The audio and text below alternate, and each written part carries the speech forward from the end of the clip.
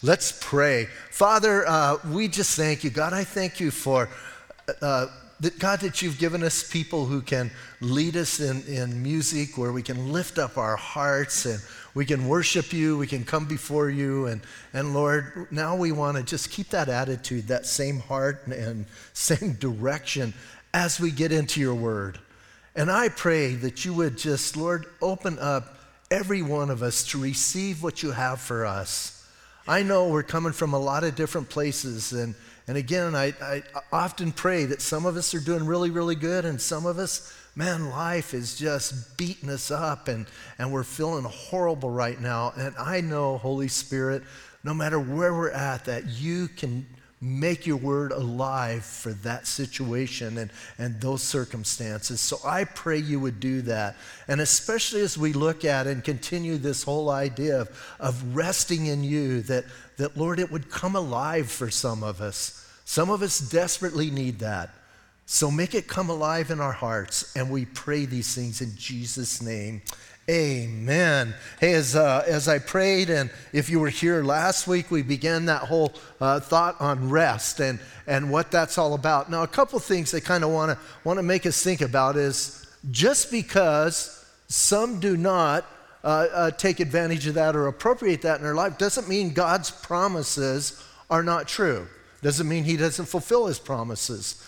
The nation of Israel chose not to enter into his rest. That was their choice. Did not negate God's promise one bit. And here's the way I think of this. Every generation has an opportunity to either enter his rest or not. The decision is ours. And we need to understand that. And again, if you don't appropriate it, doesn't mean that, hey, his promises are not valid for today. They're just as valid today as they were, for the nation of Israel, as they were, and we can go all the way back. Now, something I want us to think about, and this is kind of fun, think about Adam and Eve when they were created. They had it made. Do you understand how cool that was? They walked and talked with God just as naturally as they walked and talked with each other. They didn't have any anxiety. They didn't have any hurt. They didn't have any pain. They didn't have, stuff coming at them. They didn't even have to ask for forgiveness of sin because they didn't sin. How good was that? And, whenever I think about that and I just meditate on that, I think, why on earth did you eat the apple, we always like to say, right? Why did you eat the fruit? What would make you trade all that you had for nothing, right? For turmoil and trouble and pain. So when we think about that, so I like to think of it this way. You and I have the opportunity to go back and have and enjoy what Adam and Eve had in the garden. All we have to do is believe God. All we have to do is trust him, and that's what this is all about. So kind of put it in that direction, think of it that way, and apply it to us. So in verse 1, he says, therefore. So once again, drawing a conclusion, right? Talking about that rest, kind of explaining it, but he's still not done. Here's what I think the author of Hebrews was doing. He wrote chapter 3, and I think he got to the end, and he thought, well, that was good. And then he went, they're still not getting it. Sometimes when I'm teaching, I look out there and I go, they're just not getting it. And, so then we go 20 minutes long. No, but hey, you just kind of know whether somebody, and I think he's thinking, it's not clear yet. So he continues on and he says, therefore, because of what I've said, since the promise remains of entering his rest, let us fear lest any of you seem to have come short of it. So here's what's going on. He says, hey, since the promise remains, here's what he's thinking. Some of us get to the place where we think God's promise isn't for me. He says, no, the promise is still there. Just because people reject it doesn't do away with God's promise. And I think that's so important for us to understand. Sometimes I witness to people and they'll tell me, I don't believe that about God. And I'll tell them, that's fine, that's your prerogative, but it doesn't change who God is. Doesn't take away from him, doesn't do anything. It's just hard on you. So the same thing. since his promise remains, and I think the author is trying to get that group of people to understand his promise is still valid today, right now. Now remember, and I like to bring this up, these guys are struggling, man. This church is having a difficult time. I think so often we kind of fantasize like the first century church, everybody wore robes. Well, maybe they did, and everybody had halos, and they were all real holy, and everything was, perfect. I even hear people say, if I could just be part of a first century church. Have you read the letters? Like the church was no different than us. They're struggling because we're all doing life. And we've got to walk through this life, and we've got flesh, and we got things coming at us, whether you're in the first century or the 21st century, doesn't matter. So listen, these guys are struggling, and they're struggling maybe a little bit more so because remember, they're Jews who were saved, and they're having a hard time letting go of Judaism and getting out of that. So he says, listen, just because all of those guys didn't enter in, we talked about Israel going to Canaan, he says his promise still remains. And then he says this, he says, let us fear lest any of you seem to come short of it. You know what that tells me? Here's what that tells me. I have a pretty good chance of coming short of it. Otherwise, God wouldn't say, hey, you need to, and it's pretty specific here. It's not like you need to be, worried about. You need to be fearful that you're going to come short of it. You need to be somebody who it kind of, you know what? Man, it kind of makes your gut grind that you're not going to appropriate that. Now, again, we're not talking about works. We're just talking about using faith. Look what he says then in verse 2. Let's get to that, and I think that'll kind of help. He says, for indeed the gospel was preached to us as well as to them, but the word which they heard did not profit them, not being mixed with faith in those who heard it. So, number one, I want to clarify something. When he's talking about gospel, he's not talking about, often we hear that word gospel, right? And you hear that and you think of the gospel. We share the gospel with people. He's not necessarily meaning that. It's the good news. And good news could be different pre-Jesus than it could be after Jesus, but it was still good news. So he's letting them know, remember, they look forward, we look back. So here's what he's saying. He's saying they got good news just like you and I get good news. But just hearing it or reading it or even believing it's true doesn't help unless, and I love the way he puts it, you mix it with faith. You got to get some faith in that blender, right? You get the gospel in the blender, you get a little faith in the blender, and now listen, now here's what you have, rest. Because you're believing God, you're putting faith in what God said, and you're trusting him. And I think that's important. Remember, if you've been here on Thursday nights in Ephesians, remember the whole thing is about faith. It says, for it is by grace you have been saved through faith, and this is not a gift of yourself, it's a gift of God, not by works, so that no one can boast. For we are God's workmanship created in Christ Jesus to do good works, which God prepared in advance for us to do. Grace is the source of our salvation. Always. It's always grace. But if you don't have faith, grace doesn't do any good. You got to believe and trust. And so that's what he's saying here. These guys, listen, they got the good news, but I like that idea. They didn't mix it with faith. They didn't get in there and get the faith. So it didn't do them any good. And then he goes back to speaking about us in verse 3. For we who have believed do enter that rest. As he said, I swore in my wrath, they shall not enter my rest, although the works were finished from the foundation of the world. So here's what he's saying. If you believe, you enter that rest. Those who don't believe, they don't enter the rest, even though the work is done, even though the work is complete. Believing or not believing, I think, is an important thing. It doesn't change the truth that the work is done. So he's trying to get that across because, again, I think some of them are struggling. Some of them are thinking, man, maybe I need to go back to Judaism. Maybe I need to start practicing animal sacrifices again, getting back into that. And he's like, he's saying, come on, guys, think about this. Do you really want to relate to God through works and trying to appease him? Or do you want to trust him? And do you want to have that rest with him? The choice is yours. So here's the thing. What are you going to do? How are you going to do this? And he's laid it out, and he's kind of let them know. And he's laid it out for us. What are we going to do? Do you really want to rest? By the way, I know last week I kind of defined it. This rest we're talking about isn't like, and last week I used the example, like on Sunday mornings, I do 2 services. When I go home, I'm tired. I change clothes, put on comfortable clothes, get in the easy chair, put my feet up and go, oh, I'm resting. He's not talking about that kind of rest. He's talking about the rest that we understand there is nothing we can do to add to our salvation. We're trusting God.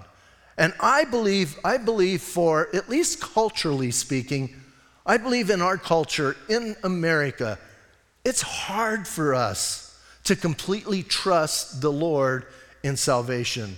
Some of us were raised in a home where we had to earn validation from our parents. We had to work at it and strive at it, and they never just offered it. We had to do that. And we bring that baggage into our relationship with God, and we think we've got to earn validation from God. Do you know something this morning? God loves you right now as much as he's ever going to love you. There's nothing you can do to make him love you more. If you're saved today, you're completely saved. You don't have to earn something from God. You don't have to try and tell him, now listen, I know I read Ephesians and we have works to do, but that's because we are saved, not to get saved or stay saved. It's because of who we are. It's kind of like, dogs bark, right? Cats meow. Why do they do that? Because that's what they are. They do what they are. And so if you're saved, you're going to have those things come about. So we're not talking about, and I want to make sure, when we're talking about resting, we're not talking about becoming complacent. We'll wrap it up at the end and make sure you understand that. So it's not that. It's trusting him. Well, look what he says. Look at the next couple verses here. In verse 4, he says, "For he has spoken in a certain place of the seventh day in this way. And God rested on the seventh day from all of his works. And again in this place, they shall not enter my rest." So he's quoting a couple different places. Now, here's what I like, and I brought this up with the author of Hebrews. I kind of like what the author of Hebrews does. Have you noticed all through this, from chapter 1 till now, do you notice he never gives a scripture reference? He always says, well, it's written in a certain place. Now, I believe he knew that he was quoting Genesis chapter 2. Come on, he's a Jew. He's got it together. He's writing to Jews. They knew, but he never does that. Why? Because listen, addresses aren't that important, and even, I'm not sure they had it all broke down to chapters when he was writing. I don't think they did. Remember, chapters and verses came along later. They came along for us so we could refer to them. They're not the verses, and we're going to look at one at the end of this. Verses are not ordained of God, and it's not, supposed to be specifically broken down like that. Verses are so you and I can find and reference together and get together. So I just like the way he does that. So having said that, though, man, I love this. He goes back to creation. And here's the thing, I challenge you today, sometime, stop and read Genesis chapter 1 and the first part of Genesis chapter 2. And here's something you got to notice, because here's what blows my mind and bums me out. A lot of people use this section in Hebrews to teach that you and I need to keep the Sabbath, that we need to be Sabbatarians.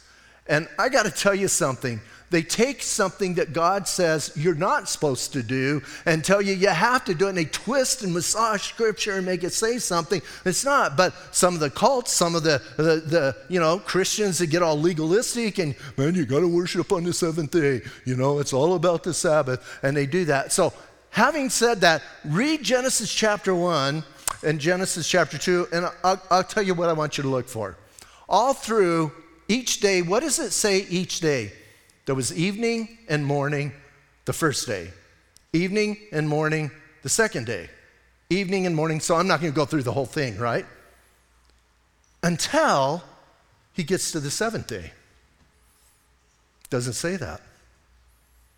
Never mentions evening and morning. So here's what that's telling me. He's not talking about a 24-hour period, which is the, kind of me, the bummer of those who want to put the seventh day on us. Yet he does have the seventh day. But when God rested, listen carefully. It wasn't like God got done, went and changed his clothes, got in his easy chair, and went, oh, it's done. When God rested, here's what he did. He quit creating. It was done. It was finished. It was complete. We might use all of those terms. And listen carefully. He didn't just quit for one day. He quit from that day for all of eternity. That's what's important to realize. So when these people talk about, well, you got to keep this day, I always tell them, really? You got to worship on Saturday, huh? Yeah. And I go, well, you know what? I worship on Saturday, Sunday, Monday, Tuesday, Wednesday, Thursday. Every day is a day of, quote, rest, right? So listen, man, number one, he's letting us know that. So he's letting us know that when God was done, and here's what I think is important. When God was done, we might even say it this way. When God finished on the seventh day, here's what he said. It is finished. Sound familiar? Didn't someone later on the cross say the same exact words? It is finished. We might even say, Jesus said, I'm going to rest. Why? The work of salvation was completed. We don't do anything to add to it. When we get these two things and we kind of get them in our hearts, here's what we realize. Wow, I can trust God for my salvation. I can believe him. I can rest in that, knowing there's nothing I have to do. There's nothing I have to complete. Hey, when and I think a lot of us, when we first get saved, we're excited about, I hope. And I think we continue, but man, those first couple years, we're real dorks in Christ. Right, man, we say the dumbest things, we do the dumbest things, and and some of us we're still shedding the world, and it's still on us. And some of us we get so legalistic, we think we're, some people go buy sandals and robes, and they do that, man. They're like in all this stuff. So you do some crazy things. I love the idea of new believers because they make messes, and some of them make big messes. And it's kind of fun. And here's what I enjoy the most. When mature believers get close to a new believer, and I'm talking about the mature believers that are just like, I'm mature. And they get close to them. And this new believer does something and it absolutely freaks them out. And they're like, oh. One time, years ago, one of my favorites, years ago, we had a guy that got saved, and he was a big guy. He's a biker. He had ink everywhere. And one of the things that was funny, this is another story. One of the things that was funny is he had a silhouette of a lady on his arm that was not appropriate for church. And one time he's in church, I'll get back to the other, he's in church one time and he's like sitting there and he's got his Bible and stuff, and he just feels like someone's staring at him, and he looks over and here's this kid that's like, junior high age like this. So he takes his Bible and slides it over her, and kind of covers her up. From then on, he wore long sleeves. So we were going to take up a collection. Him and another guy both had. We were going to take up a collection, get their ladies dressed so they could come to church. But anyway, this guy, when he first got saved, man, he was great, and he had tons of junk, obviously, that he's packing with him. And I'll never forget, we're having a conversation. There's a whole group of believers, and I don't know what we were talking about, but all of a sudden, one word came out of his mouth that freaked him out. And it was this: that's karma. And like all the believers went, oh, he said karma. And I'm thinking, what is the matter with you? It's okay. We can explain things to them. But see, so we have that. And listen, man, I think here he's letting us know, man, as we look at this, it's not about keeping certain days. It's not about, becoming that religious person and here's what I do. And it's about the fact that just as God, when he finished creation, he quit creating. When Jesus finished the cross and finished salvation, there's nothing we add to it, period. period. We trust that, and we know that that's true. Listen to what Paul will write in Colossians. We're going to study that later on Thursday nights. But listen to what he says. So let no one judge you in food or drink. Remember that, right? Or regarding festival or new moon or the Sabbaths, right? Don't let people judge you on that. And then he says, which are a shadow of the things to come, but the substance is of Christ. Everything's about Jesus. And why could Jesus violate, according to the law, the Sabbath? Because the Sabbath was about him. He could do that because it was all about him. He was changing that, and he was bringing rest to everybody. So then, listen, then he says, God rested on the seventh day, and that's where they get it. There's a certain denominations we won't name that uses the seventh day in their name, right? Seventh-day Adventists. So, sorry. Hey, but they get it from, and they take this and they like manipulate it, and it's not talking about that. Once again, not a 24-hour period. So, whenever people do that, I think, so if we're going to really celebrate the Sabbath, it needs to start here, start the day you get saved, and end when eternity ends, which is never. I'm going to rest in Jesus, period. And I'm not going to do it on a certain day. So he says that. Then he does quote again. And he says, and again in this place, talking about Psalm 95 in verse 5, they shall not enter my rest. Once again, those who don't believe, listen carefully. If you don't believe, you're not going to enter that rest. And you're going to be somebody who's frustrated. I feel the sorriest for people who come to church, and some of you are here today, you're not a believer, and you're coming and you're enduring. Here's what I think. It's got to stink sitting through a service not knowing Jesus. Now, I went to church not knowing Jesus, but I went to a very ritualistic church. So at least there was some ritualism going on that you could kind of look at and go, well, that's interesting. And I was an altar boy and all those things. I was in the Serbian Orthodox church. So, we kind of did that. But man, I can't imagine sitting through one of these services. Well, I've had some people who are not believers, and some of them come up and they tell me, you are long-winded. And I go, thank you. God bless you too. But you got to be miserable. Why? Here's why you're miserable. Because you haven't entered the rest. And your life is in a turmoil, and you know your life is in a turmoil. And the little things, little nuances, man, they bug you so bad. You go, man. Because you're not entering his rest. And you're not that place. Now, here's the bad thing. When we, as believers, get in the flesh, that same thing happens to us. And then God has to say, you're in the flesh. That's why you're so put out right now. But listen, wouldn't you rather have a life of rest than a life of turmoil and chaos and difficult? Now, here's what I know. All those little nuances, those little things that just bug us really bad, they don't go away because you're in Christ. They're still there. But they're different because you're trusting him. So he says to some, they're not going to enter my rest. Then verse 6, he says, since therefore it remains that some must enter it, and those to whom it was first preached did not enter because of disobedience, again he designates a certain day, saying to David, today, after such a long time, as it has been said, today, if you hear his voice, do not harden your hearts. Now, here's what I find interesting.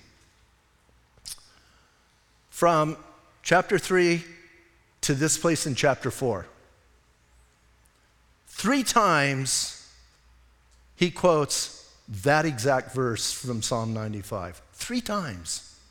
Today, if you hear his voice, do not harden your hearts. You know what that speaks to my heart? It tells me this. I am really in danger of hardening my heart. When God repeats something, you know it's important, right? Like when he calls some people, Samuel, Samuel, Abraham, Abraham.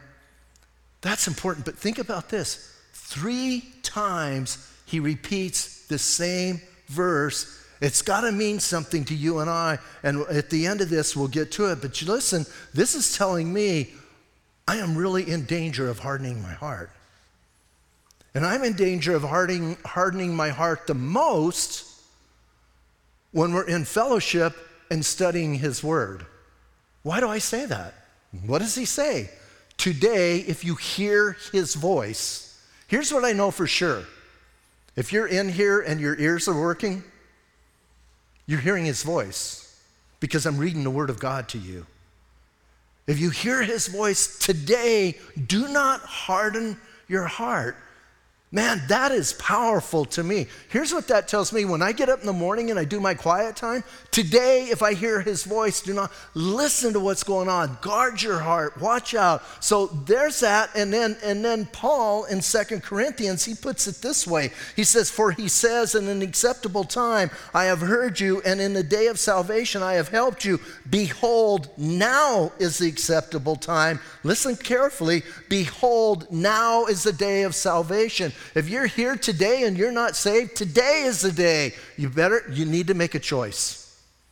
Today, if you hear his voice, do not harden your hearts. That's a heavy, heavy message, I think, that we need to understand. Again, all of us are capable of doing that. That's something that's in all of us. And, I know some of you are sitting there, well, not me. Watch out. Somewhere in the Bible it says, notice the Hebrews kind of connotation. Somewhere it says, pride goes before destruction and a haughty spirit before a great fall. Be careful. Be careful if you're sitting there today saying, I'm not going to harden my heart. It's probably too late because it's probably pretty hard already. So, man, there's the warning. So, again, he warns us. Now, he's going to go a little bit further. In verse 8, he tells us, for if Joshua had given them rest, then he would not afterward have spoken of another day. So now listen, if you're a King James person, I think it's only the King James that does this. The King James especially does this. It says, for if Jesus had given them rest. And some people go, remember something very important. Joshua is Jesus in Hebrew. Okay, so technically, it's Yeshua, and Yeshua, son of Nun, was the one that we think of as Joshua, and Jesus of Nazareth is Yeshua of Nazareth. So same word. So all they're doing is they're just using that. This is Joshua meaning Joshua who led him into the promised land, right? But here's an interesting point he makes. He says, if Joshua had given them rest, then he would not afterwards have spoken of another day. Now, it's not Joshua speaking of another day. It's David in Psalm 95, thousands of years after Joshua, David says there's another day. And then even for us, and we talked about that when we first started this whole teaching in rest, hey, in Joshua's day they missed it, David spoke it, they missed it. Now we have the opportunity, every generation can either enter the rest or not. And the choice is theirs. Once again, doesn't do anything to the promise, so he's just letting those Jews know if everything, hey, what would have happened if they all would have gone into the Canaan and settled it and followed and, they wouldn't have backed out that day? It's fun to imagine. It's fun to make believe we know, but they didn't. So he's letting us know they didn't do it. If they would have, Joshua wouldn't know, or David wouldn't have written later on. There, in verse 9 then, there remains therefore a rest for the people of God. Because that promise was not fulfilled. There still remains a rest for us, and we either believe that or not. For he who has entered his rest has himself, listen carefully, also ceased from the works as God did from his. Now we're back to that thing. What did God do on the seventh day? He quit creating. It was done. God's work of creation was done. Doesn't mean God doesn't do anything else. It means, listen, I look at it this way. It's not like the God did the Rocky Mountains and went, wow, man, I kind of messed those up. I think I need to work on them a little bit. I need to fix them up a little bit. Listen, he quit. He stopped. And so when you enter God's rest, when you really enter, and I love this idea of his rest. It's not something you have, it's something you believe, and it's something you trust. You quit trying to earn salvation. You quit trying to be that person who's trying to appease God and win him on your side. And again, I know for a lot of us that's hard because we were in homes or we were in circumstances. Man, I worked for a guy that you could work and work and work and make something, and you just like, and you always wanted him to validate what you did because he was kind of at the top of the food chain. And you would do it and do it and do it, and then you would show it to him and he goes, well, I would have done this. No validation. And sometimes we carry that in. Listen, we carry that in and we're coming to Jesus and we're going, look, I worked so hard on this. And I think God says, well, that's nice. But why aren't you resting? Why don't you trust me? Why don't you believe I could do this? Now, I know he's going to say, well done, good and faithful servant or not. That's a whole different picture. And you and I need to know, man, we don't need to earn validation from God. He saved us. If he sent his son to die for our sins while we were yet sinners, come on. You think he's going to be impressed when you go, well, look what I brought? No, and so we need to know that. And didn't Jesus say something interesting in Matthew? Remember in Matthew 11, 28, 29, come to me, all you who are heavy laden, and all of you who are burdened and weary, and I'm going to give you rest. Here's what I like. Some people do it this. They divide that up. That's verse 28. And they divide that up like that's salvation. And then they do 29 is sanctification. And he says this, take my yoke upon you and learn from me, for I am gentle and humble in heart, and you will find rest for your souls. There's that word again. So we need to, listen, if you do anything spiritually in the church, you need to know it's because you're yoked up with Jesus, not because you've done something. And you have that rest, you have that peace. Are you kind of getting the idea? So I think this is extremely exciting as I read this. Now, it's really good. Now, the bummer part is in my Bible, there's another heading and a big break between 10 and 11. 10 and 11 need to get mushed together. It bothers me when they do that, right? So here's what he says, man. He says, listen, for he who has entered his rest, in verse 10, has himself ceased from his works as God did from his. Let us therefore be diligent to enter that rest. Listen to what he says. We need to be diligent. Why? Because if I'm not diligent, then we're back to that thing. If I'm not diligent, all of a sudden I'm going to be trying to please God with the things I do. I'm going to be thinking, man, I'm earning something, and it's going to make me, and this is going to validate my Christianity. You know what validates your Christianity? The blood of Jesus Christ. That validates your Christianity. And so he says, listen, you got to be diligent. You got to be careful. I remember when I first got saved, and this is what I pray every new believer. I know when I first got saved, and I've shared before, I woke up the next morning and I had a thirst and a hunger for God's word. But you know what else I had? I had this nagging in my head over and over and over. It's all fake. Someone's tricking you. Don't believe it. Don't believe it. They're just trying to get you. You got to walk away from that. Really? You really going to believe that Jesus' blood covers you? And you have that, and you got to fight that, man. You got to be diligent, or you're going to cave to that pressure. And I believe the battle for the new believer mostly is in the mind. And that's going on. And here's what else I know. This is where Satan is going to attack us. Why? Especially in America. Because this is where we're the weakest. We're weak here. I've shared before, Satan's not going to tempt you for something you're never going to do. Right? He's not. It's like when I walk in the bank, I don't have to pray really hard that I won't rob the bank. Like I don't go in going, oh Lord, don't let me rob this bank. Please, please keep me from robbing. So because I'm not tempted. Now some people do. I think some people go in, they have to pray that. But he gets us where we're weak. And I think one of the weakest places, culturally speaking, is in this whole area of trying to appease God. When we come to the place and we start resting in him, do you know what that does to elevate your relationship? And you come to that place where you're going, wow. Now, listen, now I am free to do what God has called me to do. I don't have to do it. I'm free to do it.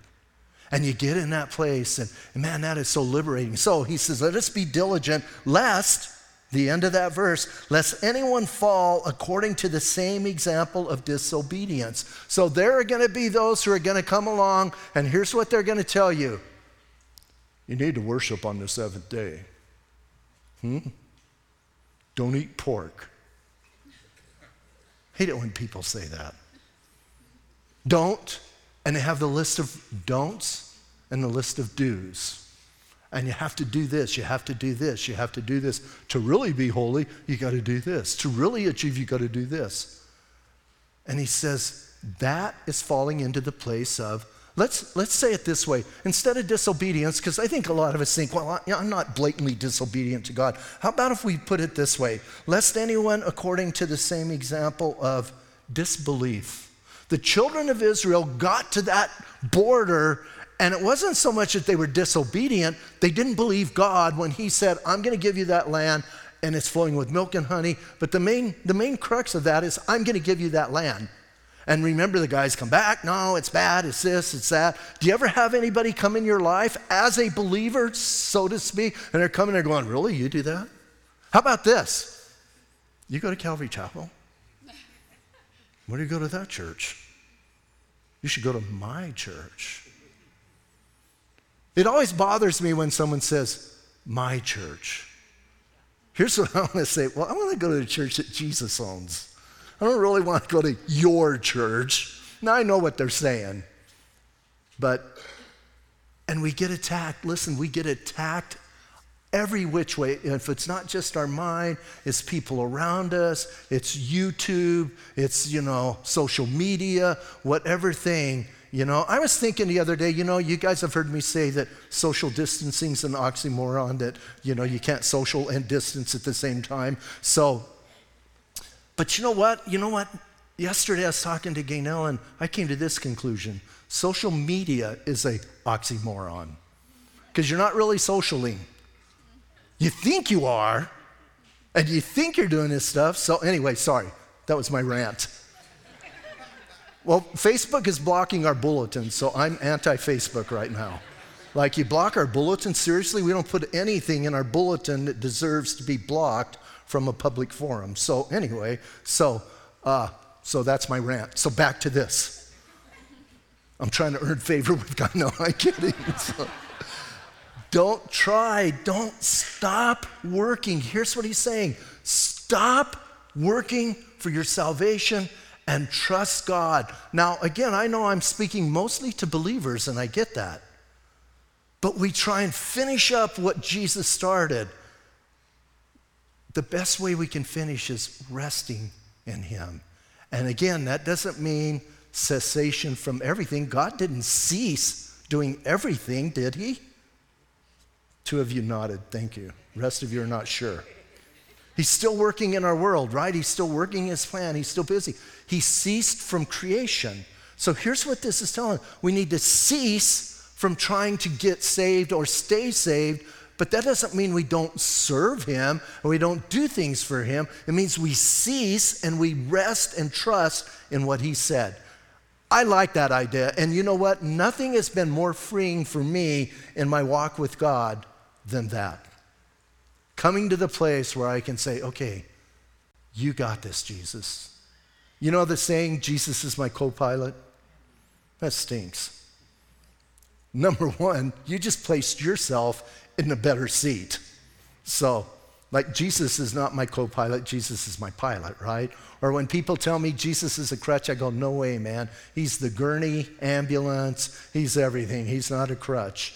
I need him. So I desperately need him. And maybe I think when we come to the place where we realize that we truly need the blood of Jesus to be saved, I think that's when we truly start trusting. But when we think we're okay, I'm okay, you're okay, and we kind of are in that place, we start working and trying to earn it. You're a sinner. You have offended a holy God. You deserve nothing but his eternal wrath. You trust Jesus, that's gone. And that's what we need to believe. Let's stand up and pray. Father, I thank you. I thank you for your word, and I thank you for the challenge that we have here today as we just look at this. And Lord, I know for some of us it's kind of a struggle to go through and look at and talk about. And some of us, we're still in that place where we want to have something to do with what's going on in what we call our life and our salvation. And I pray right now, for those who are still struggling, God, I pray that your peace would come upon them and they would surrender and they would come to that place where they go, God, I am going to trust you. And Lord, I pray if they have to do it 500 times, that they do it 500 times and that they learn that they can trust you. We talk about that word rest. It can be trust, it can be believe, it can be putting faith in, all of that we would get to that place. And Lord, most of all, that you would be exalted and glorified. And I'm going to ask everyone stay in an attitude of prayer. And if you are here today, and I know there's some here, and you've never trusted Jesus Christ as your Savior, as we said, today is a day of salvation. Right now, right this moment, you need to trust him. And the way you do that is by, number one, you have to come to the place where you can admit to God that you know you're a sinner. When we talk about confession, we're not telling you to tell God so he knows. He already knows. But the Lord wants you to know that you know you're a sinner and you come to that place. So that's confessing, yes, God, I'm a sinner. Then it's kind of simple. You need to be sorry for your sin. Then you need to ask him to forgive you based on what Jesus Christ has done on the cross. And as I referenced earlier, the wages of sin is death. You deserve the eternal wrath of God.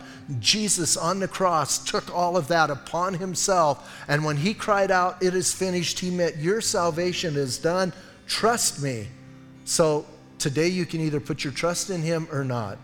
And you can either rest in him and come to that place or not. So I'm going to lead you in a prayer, kind of put words in your mouth, so to speak. I'm going to lead you in a prayer. You can say this prayer out loud. You can say it silently. Volume doesn't matter. What matters is your heart. You need to be sincere. So we just want to encourage you. If you're backslidden, we want to encourage you, come home, come back to Jesus. His arms are open wide for you. If you're watching online, you can say this prayer right there in your home, right where you're at. But the most important thing, it needs to be sincere. Jesus, today, I confess that I am a sinner. I'm sorry that I sinned against you. And today, I'm asking you to forgive me. Jesus, thank you for dying for my sin. Thank you here this morning for your forgiveness. And right now, I want you to come into my heart and, Lord, change me. I want you to come into my life and guide me. Today, I'm asking you to be my Lord and my Savior.